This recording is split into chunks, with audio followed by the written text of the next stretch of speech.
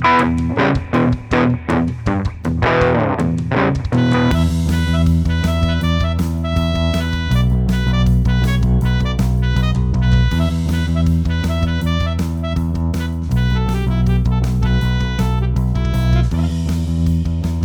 episode of Fusion and Hockey Podcast is sponsored by Sanborn's Boys. This new sports novel by Benji Mellers is available on Amazon. Order your copy of Sanborn's Boys today. So we had a show last week, and we mentioned that the Canadians were going to be on bye week, so there were no more Canadians games between last episode and this moment right now. We said we're not going to have talk about besides the All-Star game, and that's still true. But I just want to read right after the skills competition on Friday night. I texted you something. I don't remember what it was, and you basically responded, "Just wasted 3 hours of my life." And to be honest, I kind of felt the same way. I feel like one of my favorite things about the skills competition year to year is let's see how the NHL manages to embarrass themselves this year. Yeah. Well, in terms of NHL embarrassment, there was certainly all sorts of stuff. I mean, just over the course of the weekend, we can get into it. But personally, that's basically the only entertainment value I got out of it. But it was only, I really did waste 3 hours of my time, I felt, because some pretty bad TV there, if I may say so myself, because I don't know, what are your thoughts on just let's start with the skills competition. What are your thoughts on that? Yeah, it's kind of like it's fun with the skills competition. Like you kind of don't realize while it's going on how terrible it is. At least for me, that's how I felt. Till it was over, I looked back on like, wow, really nothing happened. But it's just kind of it's like I don't know how to describe it. I think that was kind of the best I could do it. So the staples of the skills competition that I think they've had forever: fastest skater, hardest shot, accuracy shooting, are kind of the ones that kind of always go basically how you would expect them to in terms of not in terms of like who wins or anything like that, just in terms of there aren't really that many hiccups except like the new accuracy shooting screen that we're going to talk about. Maybe we'll go through them in chronological order. And then they've got the new event, the Dude Perfect thing we talked about, and the save streak, which is just absolute torture. And the highlight, almost everybody agreed, was the women's 3-on-3 game, Canada and the USA. Actually, intense hockey as opposed to the next day. So that's kind of my very fast overview of the whole thing. I think we can dive in a little bit more to the particular events if you have anything else to say. Overview. No, I don't think in terms of I think you kind of hit it there.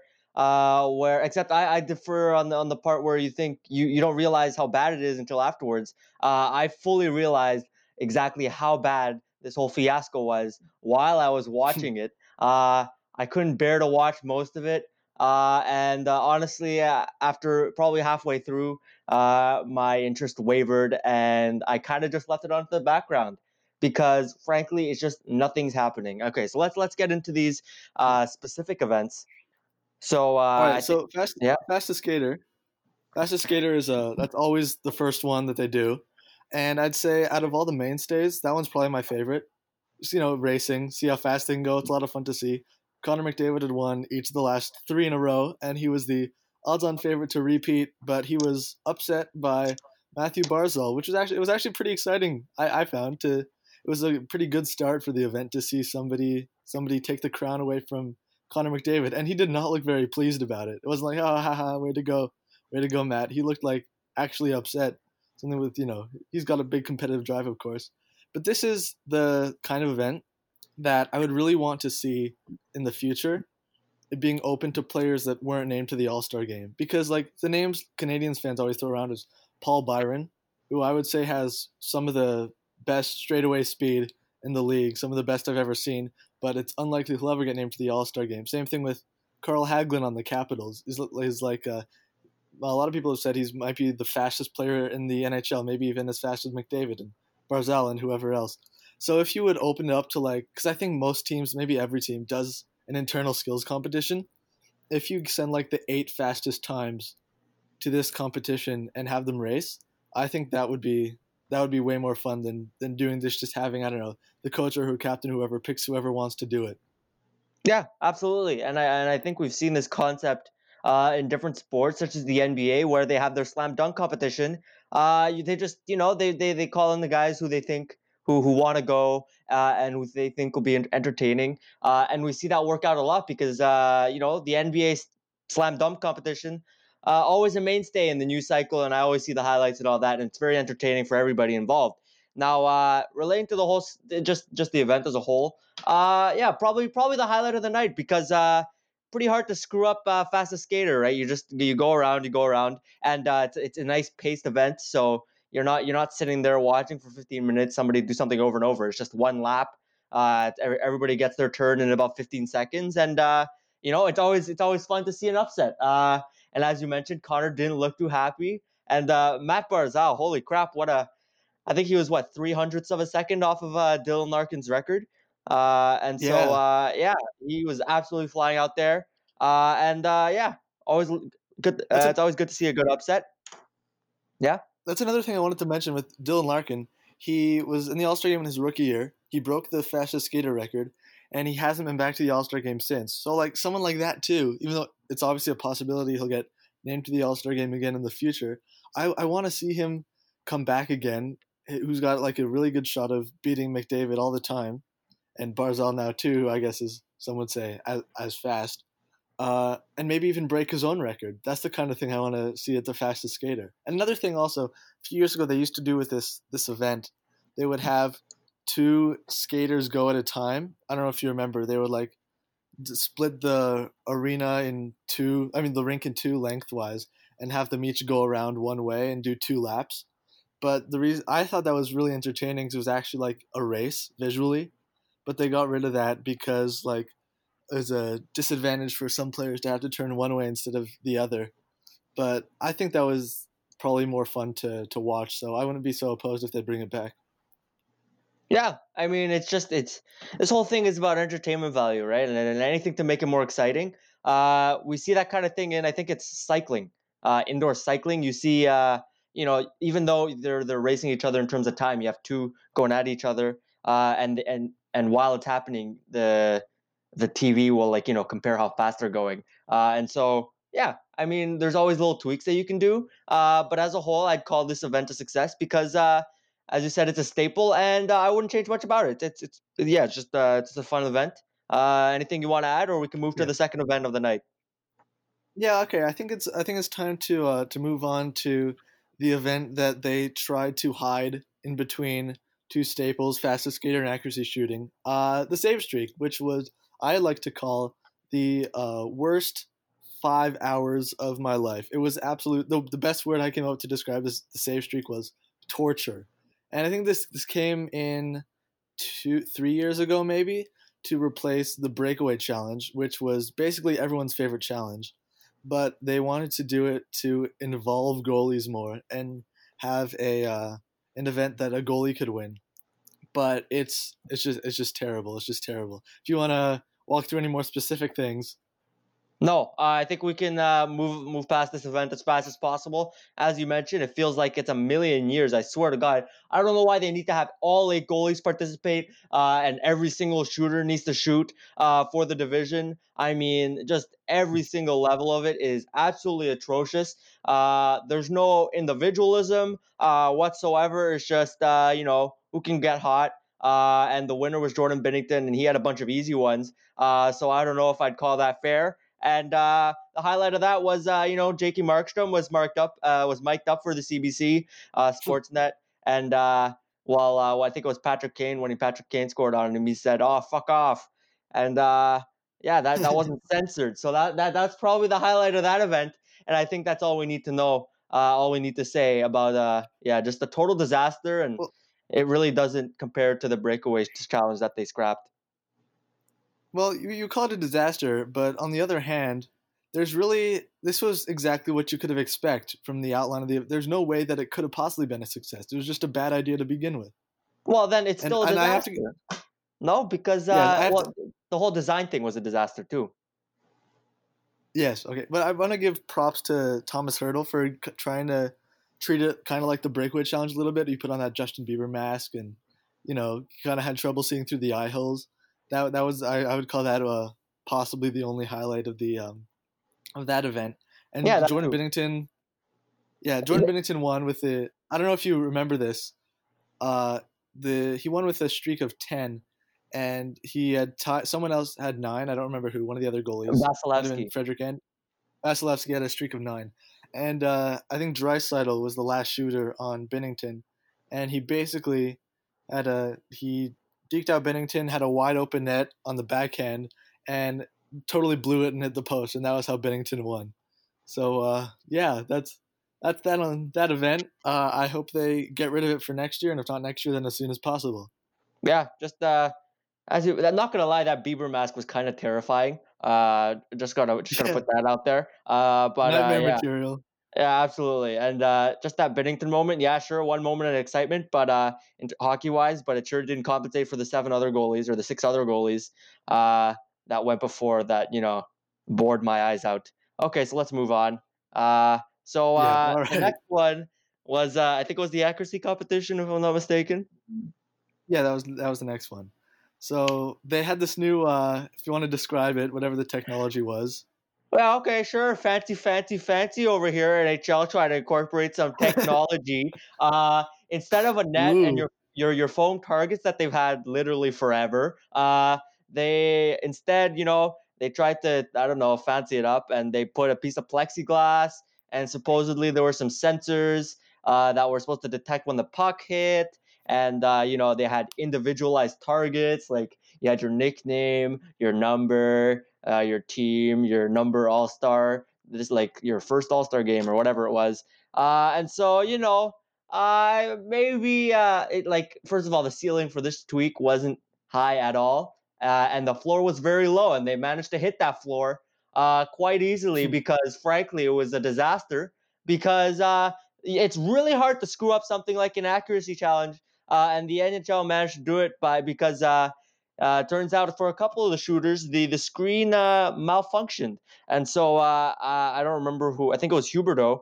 He shot one. It yeah. clearly missed the target, his last target, and it went down.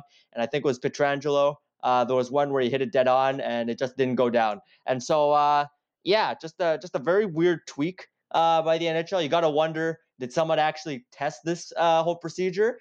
And another thing I saw mentioned on Twitter, another problem with this whole setup was that if you were behind the net or the piece of plexiglass, you literally couldn't see the targets. It was just you just saw a white box, and so that sucks for the Oh, in fans who are, arena. yeah, in arena. For those fans, Oh, like if you're trying to maximize the in arena experience, that doesn't help if you're shutting out a quarter of your fans from being able to see the actual event. And so yeah, really a pretty big failure on behalf of the AHL. Anything you want to add? well, you're right about everything. I actually, when they introduced it, like the first shoot, I was like, oh, this actually is a good idea. And then the way they like kind of ka-ching and then shattered away, I kind of liked it. Obviously, the fact that they don't work is a big problem. But now after I found out that like a bunch of the fans in the arena actually couldn't see what was going on, I'm now against this. I hope they bring back the exploding targets. Hope they acknowledge that this little technology experiment for accuracy shooting was a failure. And another thing I want to bring up at this event, they used to do it, like I think even before we were born. Instead of having a timer, they would do however many shots it took you to knock down all the targets. So it would be like Ray Bork, who won the competition like I don't know, like 10 years in a row. It would be like, oh, he got all 5 targets down in 6 shots or 8 shots or something like that, not in not 10 seconds or whatever it was. And I think that I kind of wouldn't mind if they go back to that format either, because it makes more sense. How many tries does it take you instead of rushing to grab a puck out of the big pile of pucks and shoot it as fast as you can? Yeah. Yeah, sure. That's an idea they could go back to. It's interesting that you mentioned that big pile of pucks. We see that there's a strategy when it comes to separating your pucks to make sure you have ease of access. And Hmm. yeah, yeah, I don't know. I mean, sure. For me personally, it doesn't move the needle that much. It's just please, for the love of God, get rid of that awful experiment this year. That's about it, and hopefully nobody gets a job because you know what, those exploding targets, they're kind of fun too. You got that satisfying sound, that Yeah. thwack as it hits it, and yeah, just bring it back, and if make it shot counter, it doesn't matter to me. So props to Jacob Slavin for, as most would have called him, the underdog, winning that event, a la Ray Borg. But I don't know if you remember, Thomas Hurdle came so close to, I don't know what the record is for this event, but I'm pretty sure he would have broke it. He got bang, bang, bang, bang, all the first four targets in a row, and I think he got like them all in 4 or 5 seconds, and he was close to getting the last one, but then he just missed it like, I don't know, 10 times in a row. That would have been so cool if he could have finished that one off. It would have been an iconic, legendary moment for the skills competition. Yeah, and if I'm not mistaken, the record for the event was I think it was one of the Sedin brothers. I think it might have been Daniel, and he Oh rattled I yeah, I think think so. 5 and 6. And yeah, I think Hurdle was well on his way to breaking that record until he choked, and I thought that was pretty funny. I think Hurdle had himself a very entertaining All Star skills competition, and we can give him the MVP there. And we'll talk about it later. He had himself a very good All Star game. So Oh yeah. just good for him. And I give my All Star MVP to Thomas Hurdle this weekend. All right, nice. So after that, they did the women's 3-on-3, uh, the 3-on-3 game. I think it was 20 minutes long, right? They had two 10-minute periods. Team Canada won 2-1, and the pretty much unanimous response to this was it was fantastic, extremely entertaining, the highlight of the night, and they should do it again more often. I remember Rebecca Johnston scored the first goal for Canada. Then Hillary Knight got one for the U.S. Unless it was 2-0 before that. I don't have the game sheet in front of me, but yeah, if you have any specific thoughts about that game. Yeah, I mean it was fun. They were clearly trying out there, and yeah, entertainment value wise, it definitely delivered. Although I don't know, I kind of question the order. Like they just put it smack dab in the middle. I don't know. I feel like that kind of thing you should put at the end of the night. But that's just me. That's just a minor detail. But yeah, overall, I mean, Canada USA, great rivalry. What more do you want? And they were clearly, they clearly tried out there, which you can't be Uh-huh. said 100% for the actual NHL All Stars. So yeah, what do you think? I'm pretty sure putting this event last would have been the worst thing you could possibly do. That's because it would kind of make it like, all right, now the skills competition is over. Time to do the women. It would make it seem like an afterthought instead of actually part of the event. I kind of think the same if they had put it first, like it was kind of the opening act. They're putting it in the middle, anywhere in the middle, makes it feel like, yeah, this is part of the event. This is part of the big showcase. Yeah, I don't know. It just feels like it's just a bunch of skill competitions, and then kind of a game in the middle. You know what I mean? Like it just the it kind of interrupted the flow of the challenges. I felt in terms of timing, like it was just like 10-minute challenges, and then you have like a 20-minute game in the middle. But this is all minor details. Still a fantastic, a great event. It's always great to showcase the women's game, and yeah, Hmm. not much else I want to say. I mean, if I'm picking at the order of the event, then there's not much wrong with it. Yeah, exactly. And I think before it happened or after the women's game, Cassie Campbell Pascal on Sportsnet talked a lot about the women's game and how starting a league. It's not.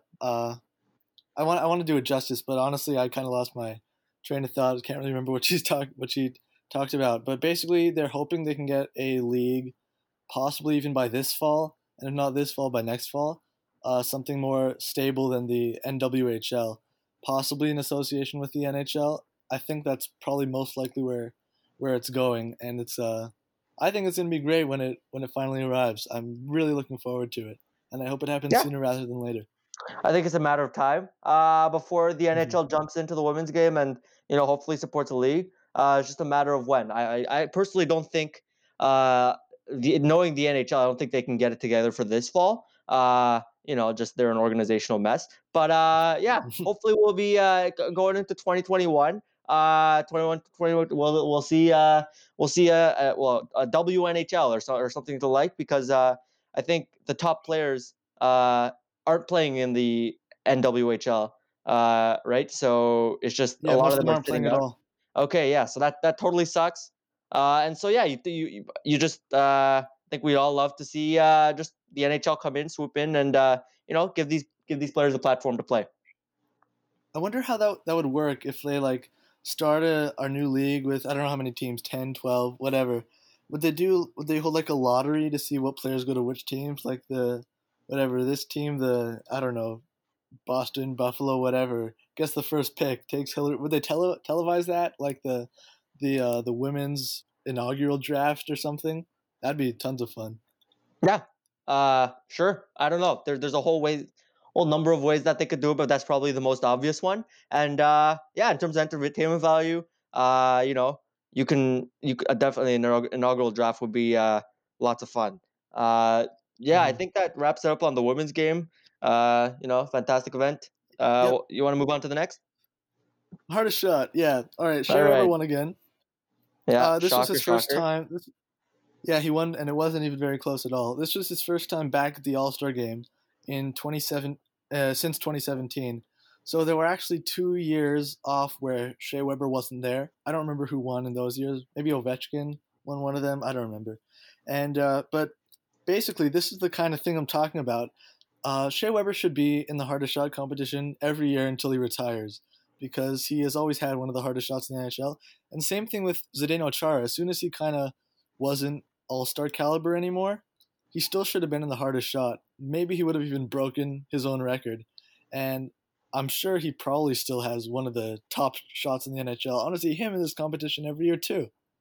Yeah, absolutely. And just when you don't have guys like Weber and Chara in the competition, it kind of takes away a bit of the legitimacy of the whole thing, because I think you got to think who's missing here, and you got to think they probably have a harder shot, right? So, but Shea Weber was back this Mm-hmm. year, 106.5, I believe it was, top score, and Uh yeah, huh.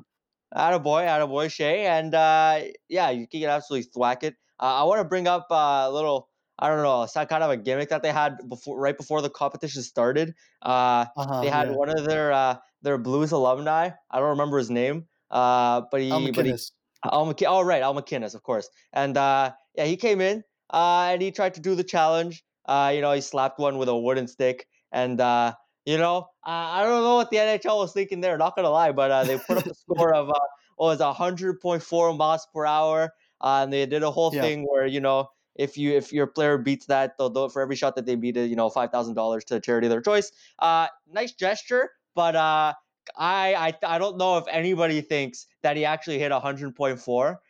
And I don't know. I just felt like the NHL. I couldn't tell, but it seems to me that they were legitimately trying to fool the fans into thinking that this guy actually got 100.4 when he clearly didn't. And just an interesting move on behalf of the NHL, having putting a number like that. What do you think? Yeah. Okay. So some people might have missed this. 100.4 was actually his record at the skills competition back in the day, and he was by far had the hardest shot. He was the Chara Weber of his day. He dominated hardest shot whenever he was there.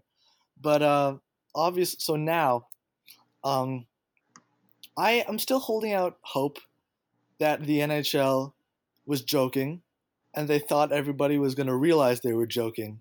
That shot was maybe around 80 miles per hour, definitely not higher than that.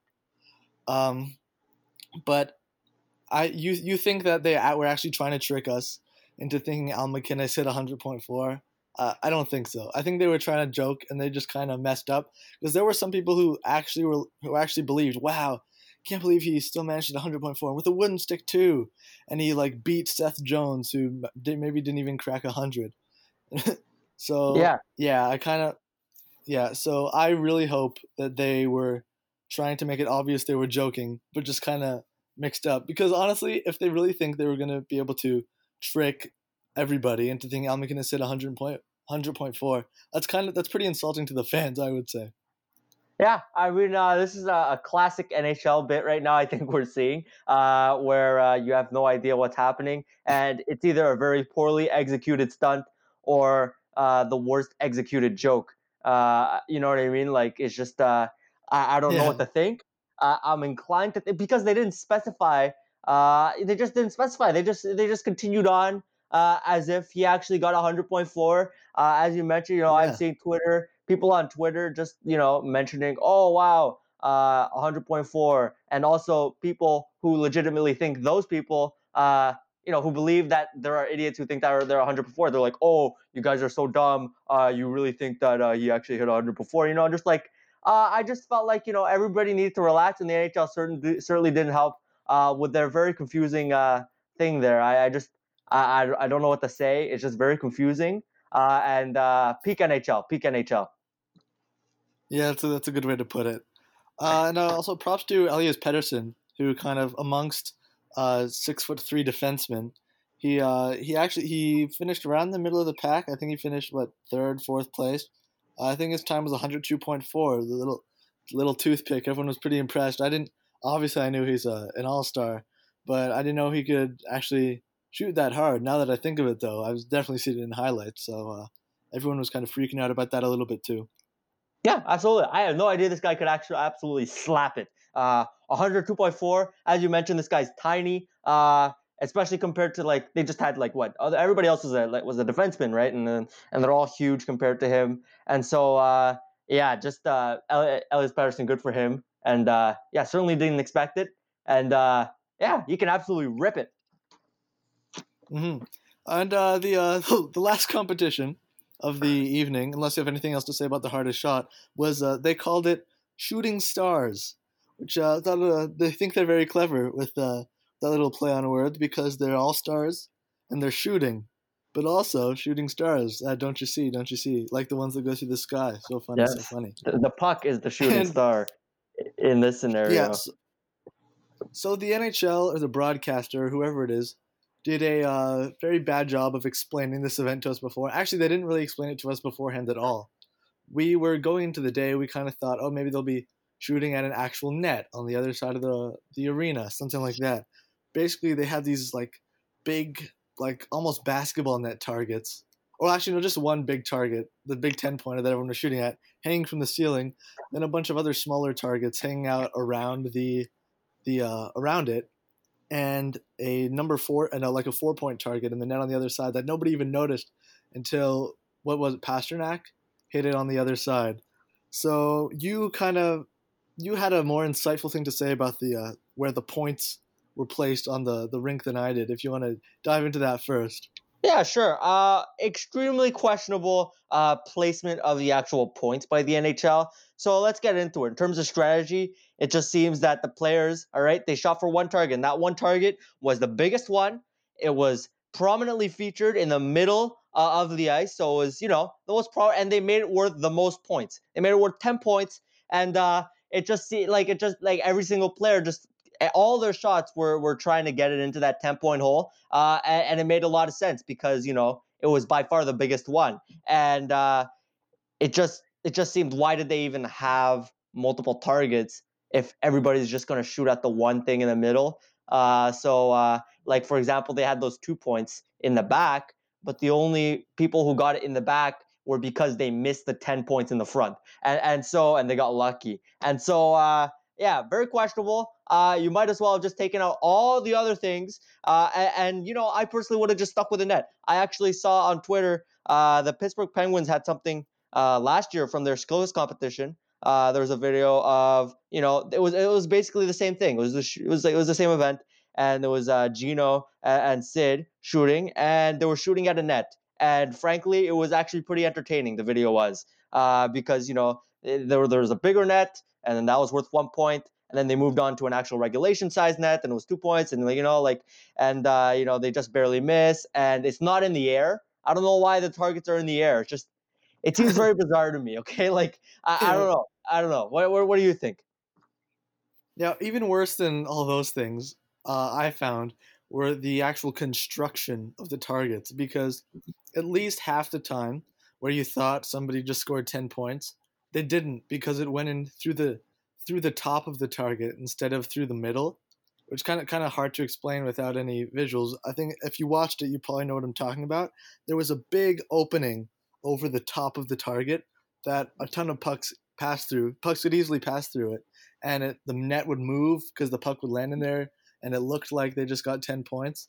But they didn't. And I think Mitch Marner, at least twice, thought he just scored 10 points, but didn't because it passed through the top of the net, which was basically, it was impossible to see from where the players were standing. I assume it was also impossible to see from everywhere else in the arena. So I don't know why they had to make that the target so, like, you know, deep at that dimension. But that was one of the big problems with this event too. But I'm gonna hold out hope if they can fix a couple of these things, maybe fix the targets, or maybe just have them shoot at a net. I think there's good potential for this event in the future. I'm still holding out hope because not only all the problems that they had with it that could be fixed pretty easily. I feel like in arena to see an event like that live with the players in their running shoes up in the stands, that'd be, I feel like that'd be super cool to see them shoot a puck across the entire arena live and in person. Yeah, I mean, this event has potential. It's just you'd like to see the NHL, maybe give it a test run before they actually roll it out on national TV. It's just these little weird details that make the competition, just really fail to meet its potential. Whether it's, the design of the nets or just the point placement as a whole. It's just very, very weird how it just seems that they had an idea, they built it, and they just never tested it until the night of when they're actually in the middle of the thing. Another thing I would fix, I had no idea, like, if it wasn't the 10 point because that had a big net and that net moved whenever the puck hit it, there was no way of knowing if somebody hit a target other than the 10 points. It just seemed like, whenever they managed to hit the two, it seemed like a very arbitrary 2 points, and that 2 points would come up on the scoreboard. And I was like, oh, they hit the target. I couldn't even tell. And so you'd love to see some sort of indicator that they hit, either like, something lights up or, there's a little smoke show. I don't know. But it just seemed that, like, oh, he hit 2 points? Huh, sure, if you say so. I sure as heck didn't see it. And so, yeah, that's just another little detail. And it's just one of many details in this whole All Star Skills competition as a whole. As we kind of wrap this whole segment up on the skills competition, you'd just like to see maybe the NHL test it out.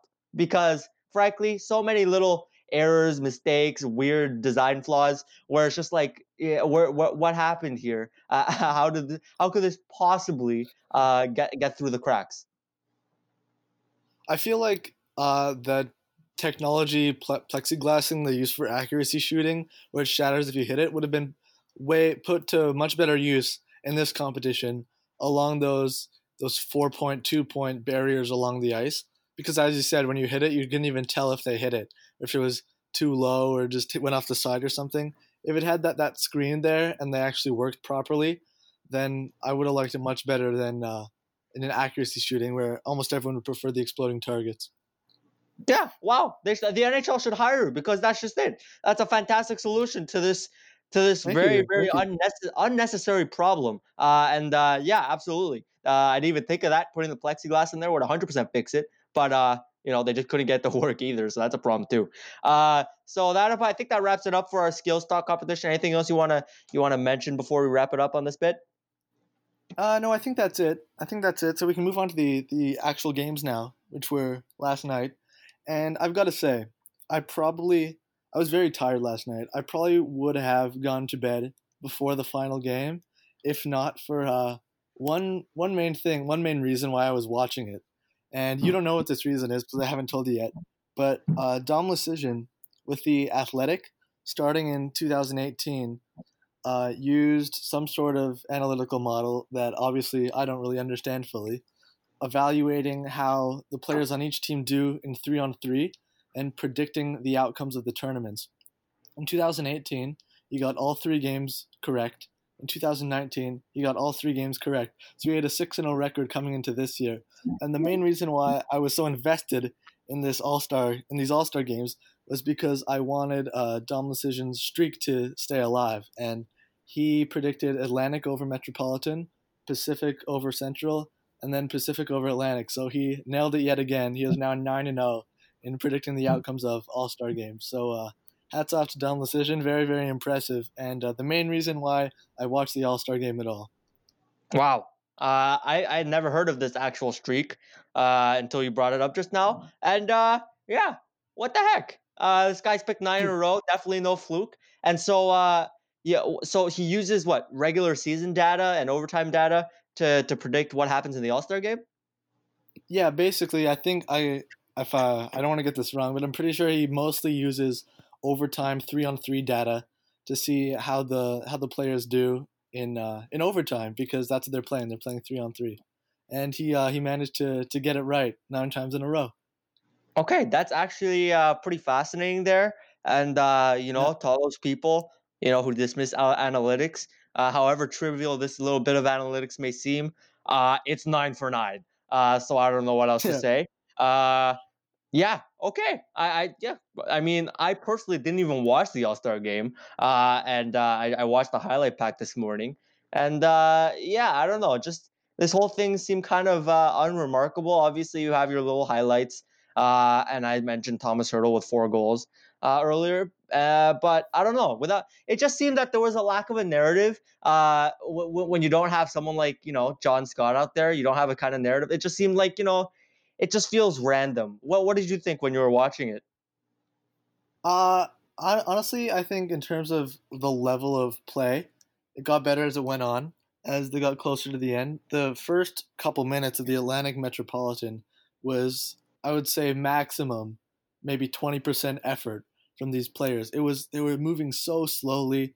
They weren't even trying at all. The Atlantic got, I think, 2 goals in the first 30 seconds. It was like they weren't even trying. It was like, oh my God, if it's going to be like this the whole time. But it wasn't really like that the whole time. The Pacific Central game was a little bit more involved.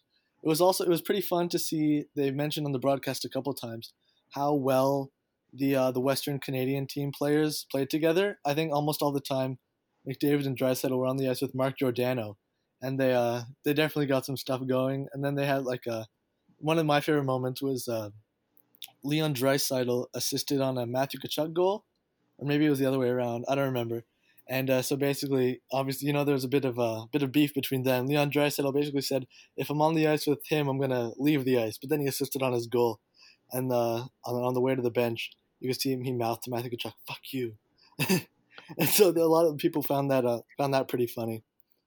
Yeah, I think it Yeah. was actually So yeah, I think it was Draisaitl who scored that goal. And on was the Tkachuk to topic of Draisaitl? yeah, Kachuk to Draisaitl, which makes it even funnier because Kachuk got him a goal. But on the topic of f bombs, I just want a little tangent here. I think it was they had an intermission show there, and Oh they yeah, had Green Day. in Green Day, the NHL's the most the top caliber musical talent that they could get for the evening, Green Day, and very interesting performance, if I may say so myself. I'm sure Gary Bettman Oh wasn't too yeah, pleased because what's his name, Billy Joe or something like that. The lead yeah, singer, Billy Joe. he dropped a bunch of f bombs to the crowd, totally uncensored on Canadian television. They did censor it on the American networks, but if you were in Canada, you got a healthy dose of the f bomb from Billy Joel. So that seemed to have been a consistent theme throughout the event this weekend, whether it be Markstrom or Drysdale or or Billy Joe finally. And yeah, I just thought that Yeah. was pretty funny. Yeah, so I don't know. You mentioned like Green Day, not such a high caliber act, but I've got to say this is probably the most recognizable name that the NHL has brought in for any of their events in a lot. Maybe since they had like Nickelback at the awards show. I can't really think of anything. So like people know who Green Day is. They were most popular in like the '90s and early 2000s. Developed a very wide fan base, but almost everyone would agree that their music has declined heavily since about 2004.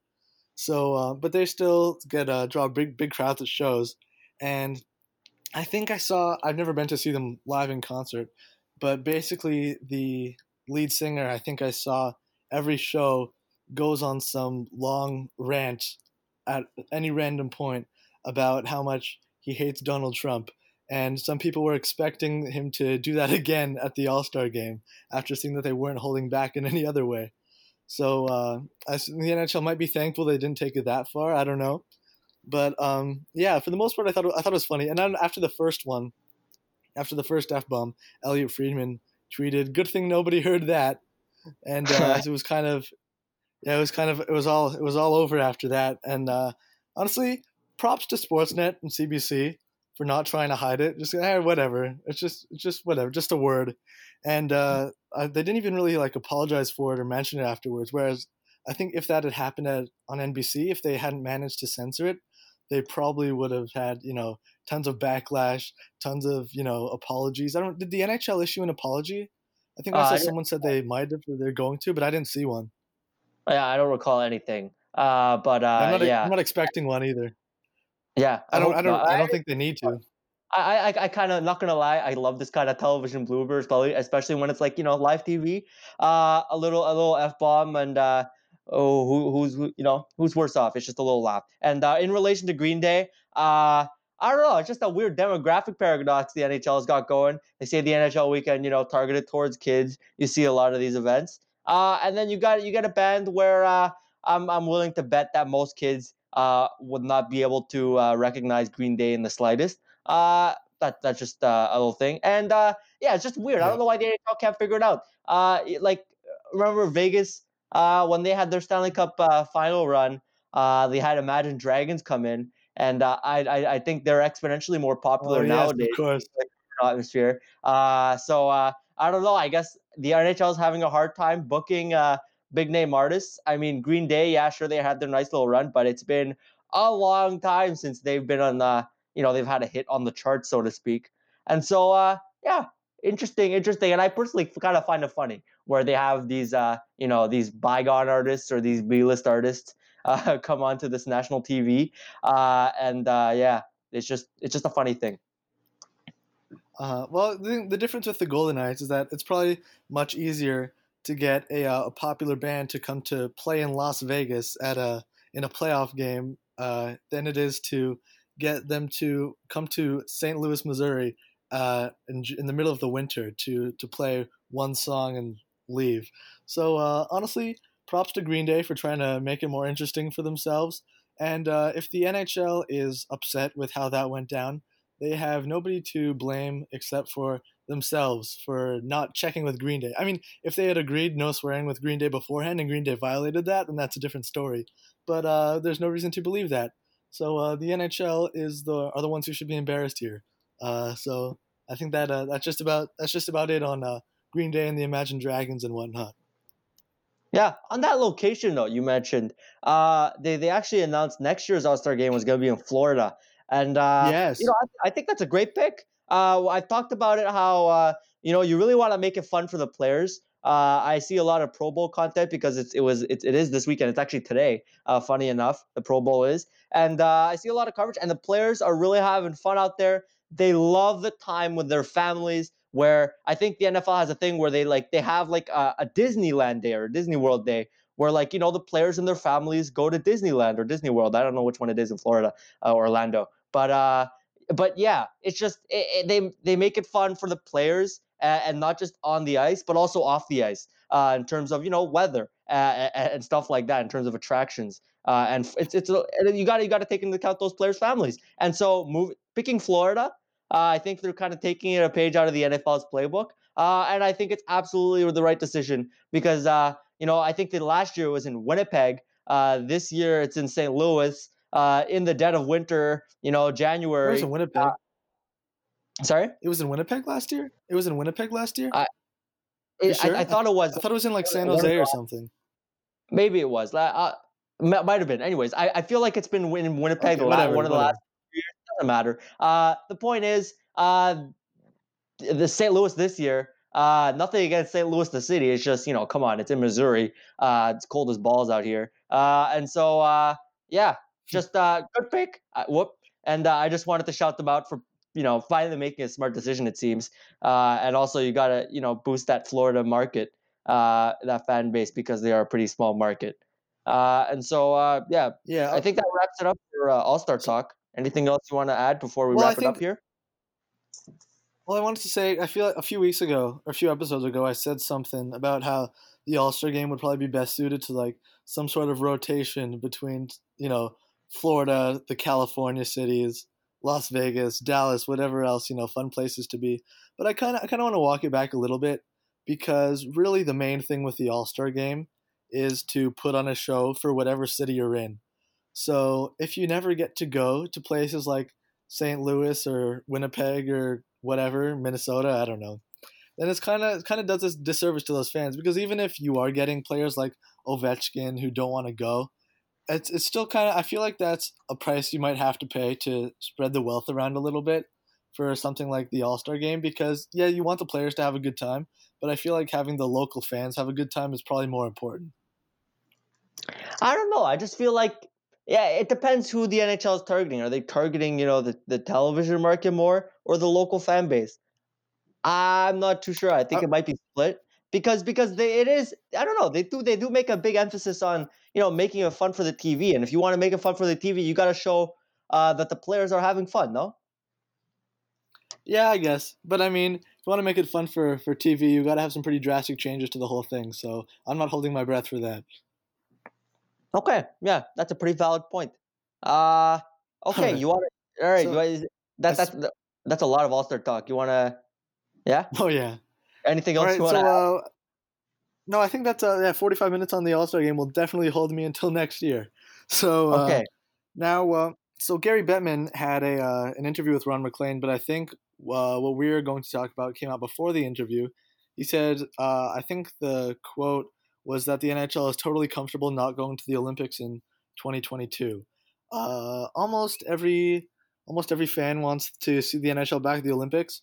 I had a great time watching them Sochi in 2014, and it was so exciting. I didn't really watch Vancouver 2010. I wasn't so into it then, to be totally honest. But I'm totally aware of how of that classic gold medal game, and I think that the Olympics, honestly, it might be an unpopular opinion on my part. I wouldn't care much if they did the Olympics or if they did a World Cup like they did in 2016. I just want to see best on best, and I don't really care if it's in the middle of February at the Olympics or if it's in September before the season starts. Yeah, sure. But my problem is the fact that the NHL just can't get a World Cup together.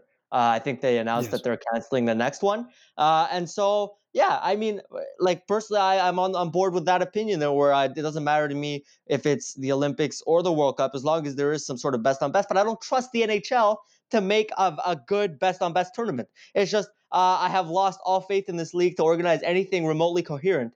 I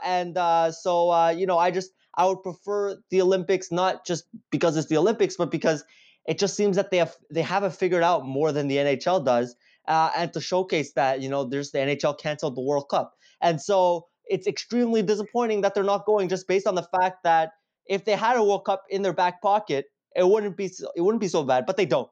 And what I think that to Yep. compensate, next year's All Star game is going to be international flavored.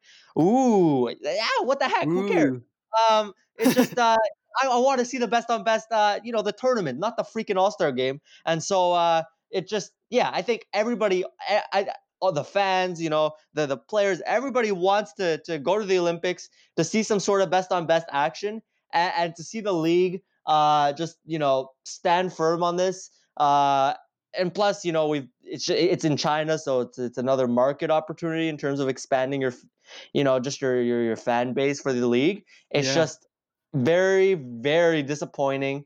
And I think this. Well, I know this move is it's a very much agreed move. Both on the parts of the NHL and the IHF, and it's all about money. And you hate to see that happen. And Yeah, just very, very disappointing. But let's say for a second that you did trust the NHL to have a World Cup of hockey consistently, let's say every 4 years, like the Olympics, kind of like they had in 2016. I know, Chris, you remember where they had what they tried to do in 2016 with the gimmick teams. The under 23, the half of Europe that ended up actually making the finals. They tried to make the playing field pretty balanced, kind of some parity between the teams, at least more than there would have been if they just had Switzerland and Slovakia. What I want to see, though, if they do another World Cup, I want to see the top 16 hockey countries in the world, and hopefully at some point, probably in the pretty distant future, expanded to the top 32 countries like they do with the FIFA World Cup, because I feel like that's the best way to grow the game. If you have about 16, maybe 20 countries, countries like Austria, France, Slovenia, if you see them on this big World Cup stage, which they might not get a chance to in the Olympics, where I think they only have 12 countries play in the hockey tournament. I think that would be a great way to grow the game. If the NHL could showcase all those countries, and obviously they would probably lose by a lot to the powerhouses, Canada, Sweden, U.S., Russia, Finland. But I mean, that's what you have to do to grow. You can't really hide the fact that you only have 6 to maybe 8 countries that are very good at hockey in the entire world by making an under 23 team. And I mean, I'm not saying they shouldn't have done the under 23 team because that was tons of fun, but I feel like it's probably better suited as a one off thing than something you repeat every 4 years. Yeah, in terms of exposure for other countries, I think we see it with the World Juniors, and obviously they don't have 32 countries in the tournament, but you still see growth, and you see that this exposure helps with countries like we talked about it in the past weeks, like Germany, right? And you see Yeah. more and more players come out, and you love to see the exposure, and you'd love to see it happen on a national team level. But the problem is, as great as these ideas are, you said at the beginning, imagine the NHL is a competent league, but it's not. It's not a I competent league. They don't know what they're doing. like to Uh, imagine. yeah, but it's definitely nice to imagine. You present some great ideas in terms of growing the game, and it's just it's this league is it's just not great. And I think that's an understatement. And so this whole Olympics thing. Uh, all these great ideas, whatever. It's very disappointing that we don't have this best on best. And I think all hockey fans are on board with that point of view because, frankly, it's extremely exciting. And to see the NHL just refuse to exploit this, it's sad and it's not great for the game at all. Some fans of USA Hockey have pointed out that we are probably entering the golden era of hockey in the U.S. With Austin Matthews, Jack Eichel, Jack Hughes, tons of other great young players, and that they think if they don't get a chance to ever play best on best against Canada in this era, it's like they're getting jobbed out of the best chance they'll ever have to win gold at a best on best tournament. And I mean, they kind of have a point. And as a fan of Team Canada, I would want to see that. I would want to see the two of these best has ever been in the U.S. and Finland also.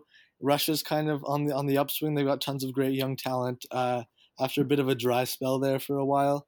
So yeah, a lot of great reasons, of course, to be pulling to see best on best in the near future. Yeah. And it's just, you're right. And in 2010, like the US program, we saw they made like the in 2010, right? They almost won the whole thing. And it's just, they're even better now. So it's just the rivalry I think would be insane. And it sucks that we don't get to see it. And so I think that wraps it up for national talk, or Olympics talk. And moving Yeah. on, we saw some news come out of Edmonton and Connor McDavid. It was like first featured on like a Sportsnet documentary, if I'm not mistaken. Yeah. It was like a short documentary. Okay, so it was like a little feature piece, and it relates to Connor's injury. I remember I actually watched this game as it happened live after the Habs, that Ryan Poehling game, and so Connor McDavid, last game of the year, the Oilers are out. The game's pretty meaningless, and he injures his knee, and I don't know, it just seemed like it came out like the news was saying, it's like it's just a bruise, and just a little rehab and he'll be fine at the off season after the offseason. But it comes out in this mini documentary that this guy, it was a very bad injury. I think he tore his PCL. It snapped in half, and he was offered two options, I think, and one of them was surgery, and the recovery was 10 months. And so, like, if that would have happened, we would have seen him come back like next month. We would have gone who knows how many months without seeing this guy, and it just puts his season now into perspective. He's having an absolutely bonkers season number wise. He looks like Connor McDavid, but just he and apparently instead of going to surgery, he did like really intense rehab, and so it just goes to show this guy is just insane. I mean, this guy's coming off PCL tear where he didn't have surgery, and he's putting up these crazy numbers. Yeah. So there's definitely a significant portion of the people who heard this that say this is definitely not something to be celebrated. The fact that he didn't take the recommendation of surgery and decided to do rehab instead. And I feel like the best way to sum up my reaction is that for normal people like us, this is a pretty bad lesson to take away from it, to ignore normal medical advice. But you have to understand that okay, not only is Connor McDavid the most important player on the Oilers, and if he's not there, they have no chance of making the playoffs at all. But also, professional athletes, they're not like us. Their bodies are built totally differently. So Connor McDavid can rehab a terrible injury like that in a few months, whereas most people in the entire planet, almost everybody, couldn't do that, and they would need the surgery. So yeah, as I said, not a good lesson to take away, even though it was a good outcome for McDavid, and he seems to be basically totally healthy now. Yeah. And so another bit of news that came out. This one's quite a bit more fun, or not more fun, but just it's kind of funnier. So it came out that what was it, Gritty? I'm not. I think he was charged with something, or like I don't know. There was a report that basically a dad complained that at some sort of photo shoot, Gritty punched his kid in the head, and he took a running start and punched him as hard as he could. And this was a 13-year-old kid. And I don't know what was the deal. Did he get arrested or something? I'm not quite sure. But yeah, it's just something that came out. A bit of kind of funny news. I mean, what the heck? I mean, we've Yeah. seen a lot of Gritty in the news recently, but I think this one goes over the top. No. Yeah, so basically, allegedly happened 2 months ago, and they waited until now to complain or to yeah, basically to complain. And the flyer said, "We took these allegations seriously. We did an investigation, and we found absolutely nothing to support his claim." So Gritty's off the hook. Doesn't looks like he's innocent. And yeah, so that's basically that on that story. But something I found really funny about it that a lot of people mentioned is that these kind of all these broadcasting whatever who were discussing the situation weren't taking it too seriously either. They weren't talking as if there was somebody in the Gritty costume who supposedly punched a kid in the head. They were saying Gritty did this, that the actual mascot of themselves, that entity, and there couldn't possibly be any random person inside the costume who lost their temper. So Yeah. yeah, I think that's pretty funny. I didn't see the guy's name, or maybe it was a woman.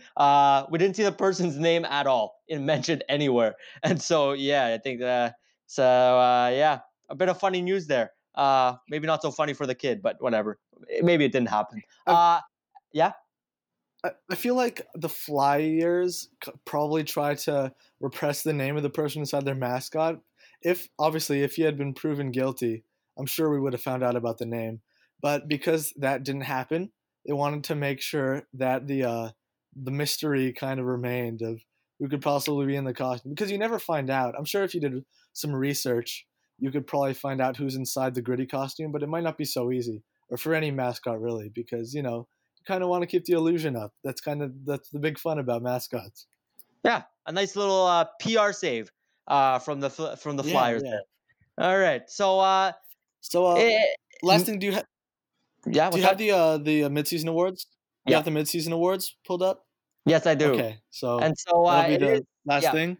So this is an annual thing where the Professional Hockey's Writer Association, they award their mid-season awards, where they basically just go through the major awards and they give their picks, their top three.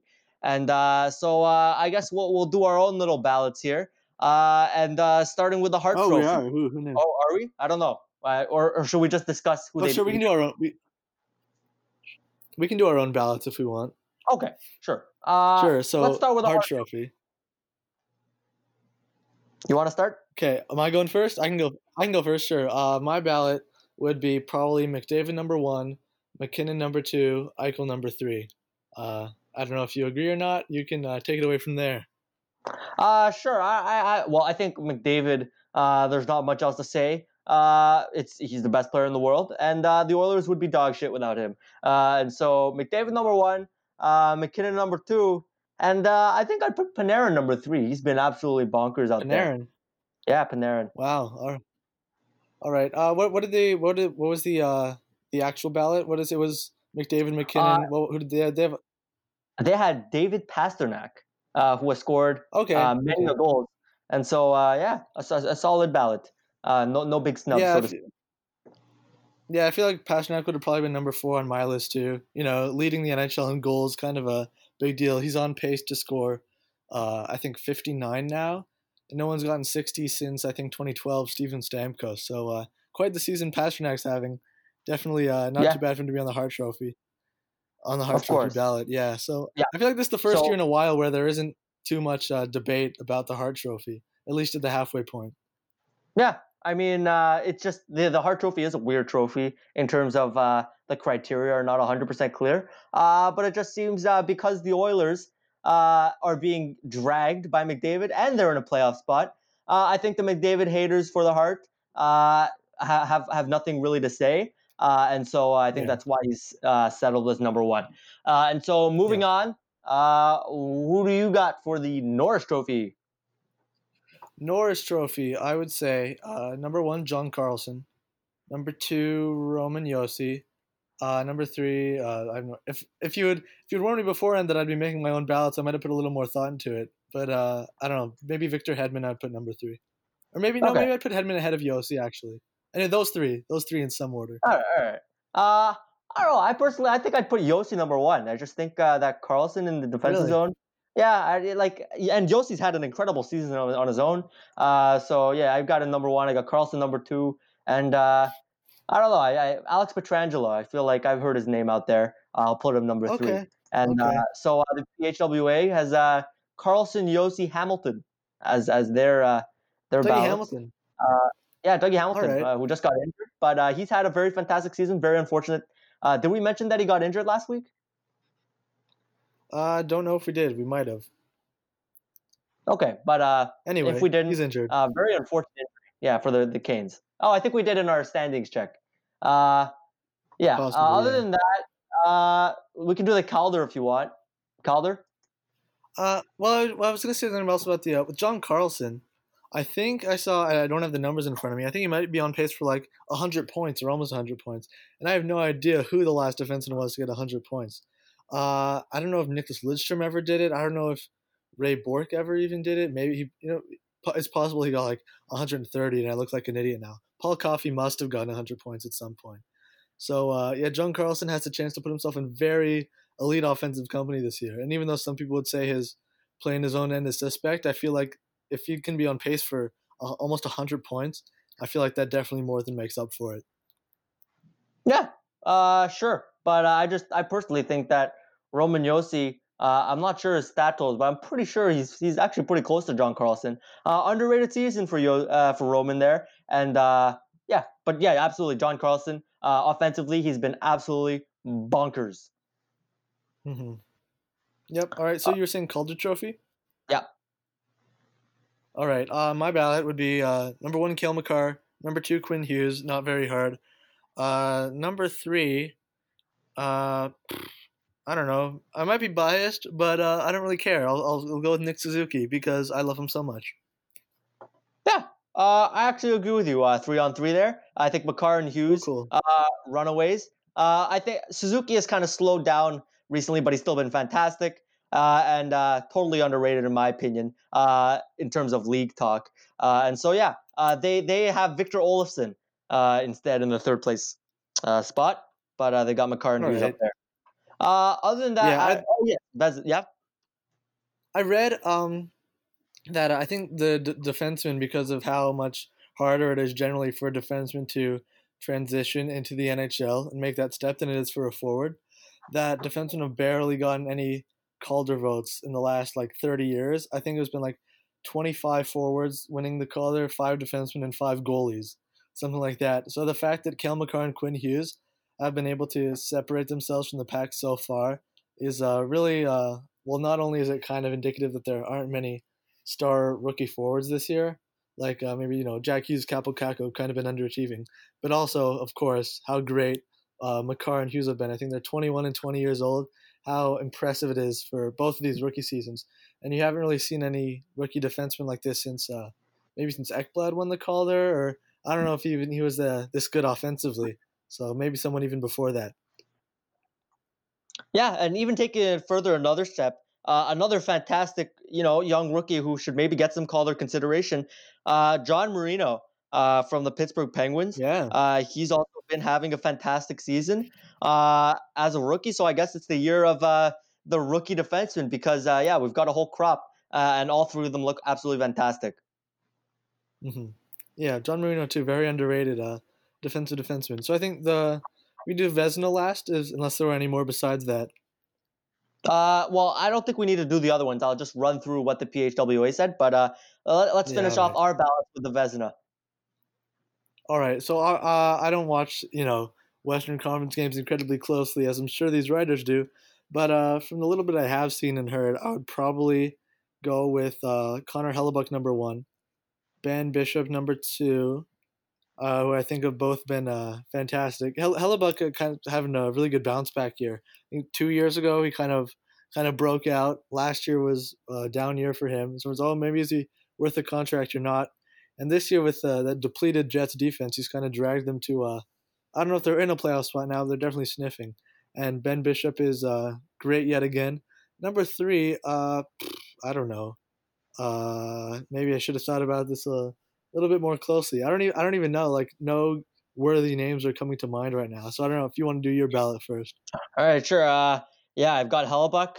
First, I think his season's absolutely underrated. I don't think we've talked about him at all. It's just this guy's Yeah. been under the radar good. Ben Bishop.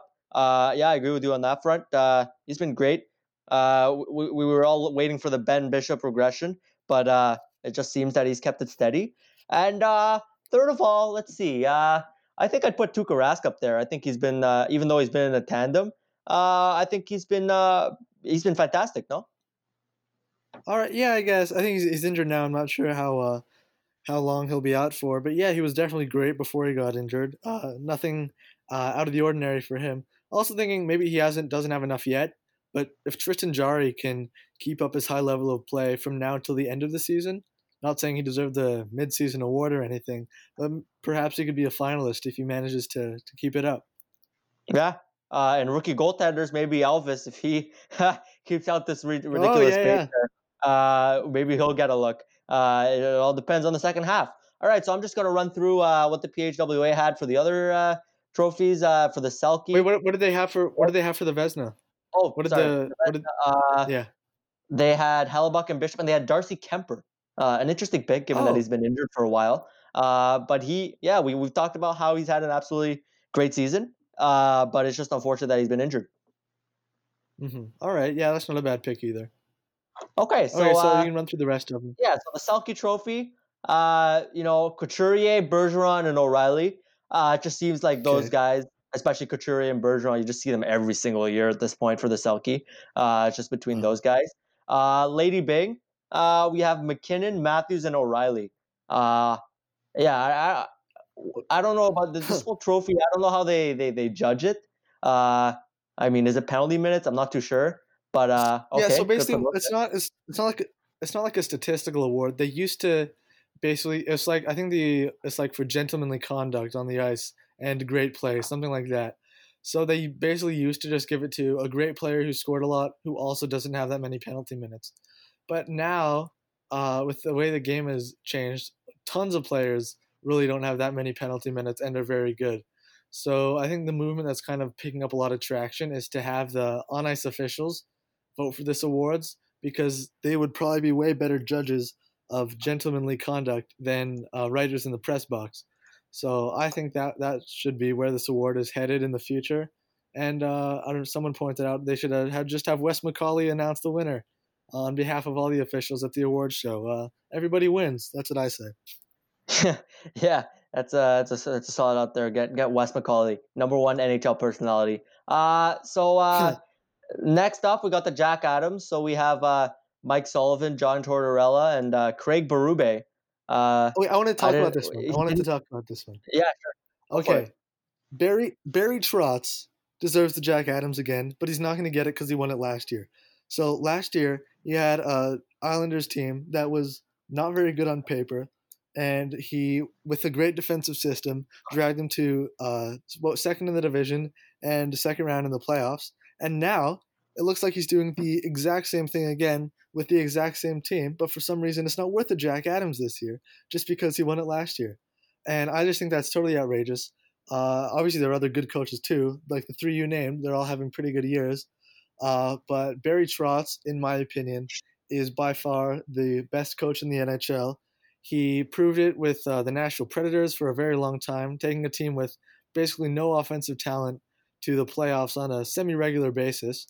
And then he won the Stanley Cup with the Washington Capitals. And now he's taking a bad Islanders team on paper for the second year in a row to the playoffs, very possibly with home ice advantage. Barry Trotz, the best coach in the world. And yeah, that's what I think. Yeah, it's just you can't win this award twice in a row because Oh, of at course. this point, this Jack Adams has become wow, your team. We didn't expect your team to be good, and now they are. And so we'll give it to the coaching. And so now that the Islanders they did it once, so we come to expect it. So you can't win the trophy, and as messed up as it is, that just is the reality. And so I don't think we'll see Barry Trotz's name on the ballot this coming year. Let's talk in terms of coaches actually on the ballot. Mike Sullivan, he's been dealing with, it seems, a million injuries, notably Sidney Oh Crosby, yeah, who's been out long term. And so 100% deserved. And it's just Pittsburgh looks freaking indestructible. They've been absolutely rolling without Crosby. And now that he's returned, this is a whole different monster. John Tortorella, after that talent exodus this offseason, after they went all in, they've been kind of hovering around the playoff race, and so I don't know if they're in a playoff spot right now. They might be, they are. I and think. they are okay. So fully deserved because I don't. I think I we wouldn't. all I don't know. what you don't know if it's I fully don't. deserved. Yeah, I don't think Tortorella is such a great coach anymore. I feel like this is that playoff berth is about 90% on Elvis Merzlikins. I think it's basically goaltending, and I know obviously that's going to contribute to a lot of people's decisions. But I mean, Tortorella, I don't know. I'm still not definitely sold that he's the reason for the Blue Jackets' little surprising success here as of late. Well, they've been playing well even when they had Corpusalo in net. And I don't know, they've been a relatively consistent team. They haven't been crap all, and they weren't, they haven't been Not the really. bottom dwelling team that they have been all year. And in terms of Well, they were pretty criteria, far. Yeah, they were pretty well, far out of the playoffs for the first few months. well, they were close enough that one little run, like a 5 game stretch, and they're in a playoff spot. Uh, Yeah, I but guess. in terms of this award and the criteria, he 100% fits all of the things where nobody expected the Blue Jackets to win, and now they're winning, and so he gets a nice little nod there. And Craig Berube, yeah, maybe this is this maybe well, like they've had a fantastic season this year, but was he even on the was he a finalist last year? I can't remember. I know he didn't win it with He Trotz, was an but interim. yeah, this guy, right? He was an interim He coach, was an but interim I don't know. Yeah, coach just he's last year. yeah, I know, but did he get? I don't know. Yeah, Anyways, just I don't know if he he's was. really turned this team around since he took over last year. Obviously, they won the cup, and they've been rolling this year. And they're winning the division right now. Yeah, they are. They've pulled away from Colorado, and so yeah, just St. Louis. They don't fit the we think you'd be crap, but look, I guess if you're that good, uh, you get to get your spot. Moving on to the GM of the Yeah. year, Sakic, Chayka, and Armstrong. Uh, yeah, I don't know about this award. Any thoughts? This is basically the dumbest award in the entire, probably even dumber than the Lady Byng, because a GM, as I'm sure they would all tell you, their work spans more than just 1 year, and a lot of times they would just give this award to like, oh, a good team who has made a bunch of moves over the past year, and like so you're never gonna see them give this award to a GM who did a great job, but isn't in the playoff hunt. Like like a rebuilding team, it's always just going to go to like, someone like Joe Sakic, who, wow, the Avalanche are in a playoff spot, and also they made the Kadri trade and the Burakovsky trade and signed Jonas Donskoy. They made a lot of moves and they're good. So finalist for GM of the year. So yeah, and I think they named the award after Jim Gregory as of this year. So that's nice. But besides that, yeah, this award doesn't really move the needle much for anyone. Yeah, not very notable. And lastly, we have the comeback player of the award. First place, William Nylander. Then Anthony Duclair, and third we have Max Pacioretty. Your thoughts? Yeah, pretty deserved for Nylander, I would say. After bad year, I would probably have Duclair number one because it was much more tangible. He was basically getting scratched all the time in Columbus. Tortorella, obviously the infamous, he doesn't know how to play hockey anymore. Now he's an All-Star this year. Pacioretty, I don't really know. I love Max Pacioretty, but like just kind of having a bit of a down year in his first season with Vegas and then now being back to his normal 30-goal self. I don't know. Maybe there were some other better options around the league that I can't really think about, but whatever. Good for Pacioretty, I guess. Yeah, I agree with you on all counts there. I don't know. I think Pacioretty, he deserves a nod. He's really bounced back. He's really made a comeback, so to speak, because he really wasn't good last year at all for the Knights. And so, yeah, but Duclair definitely, I think he should be the comeback player of the award, given all those things that you mentioned. And yeah, Willie Nylander, good for my fantasy team, good for the Leafs this year. And so, yeah, I think that wraps it up for awards talk. And is there anything else you want to say before we call it a wrap on this episode? No, not really. So I guess that'll be it for this week. Next week is actually a Super Bowl weekend where the Canadians famously always play a pair of afternoon games on the Saturday and Sunday. So we'll see when we record, possibly before the Sunday game. So they play Washington tomorrow, Buffalo on Thursday, and then the weekend they play Florida at 2 p.m., Columbus at 2 p.m. So we'll probably have 3 games to talk about for our next show. See if they can maybe push a little bit harder towards the playoff spot or fall even further down the standings. Yeah, excited to have some Habs games to talk about next week. Alrighty, we'll see. Thank you for listening. Subscribe on iTunes, Google Play, and we'll see you next week. Bye.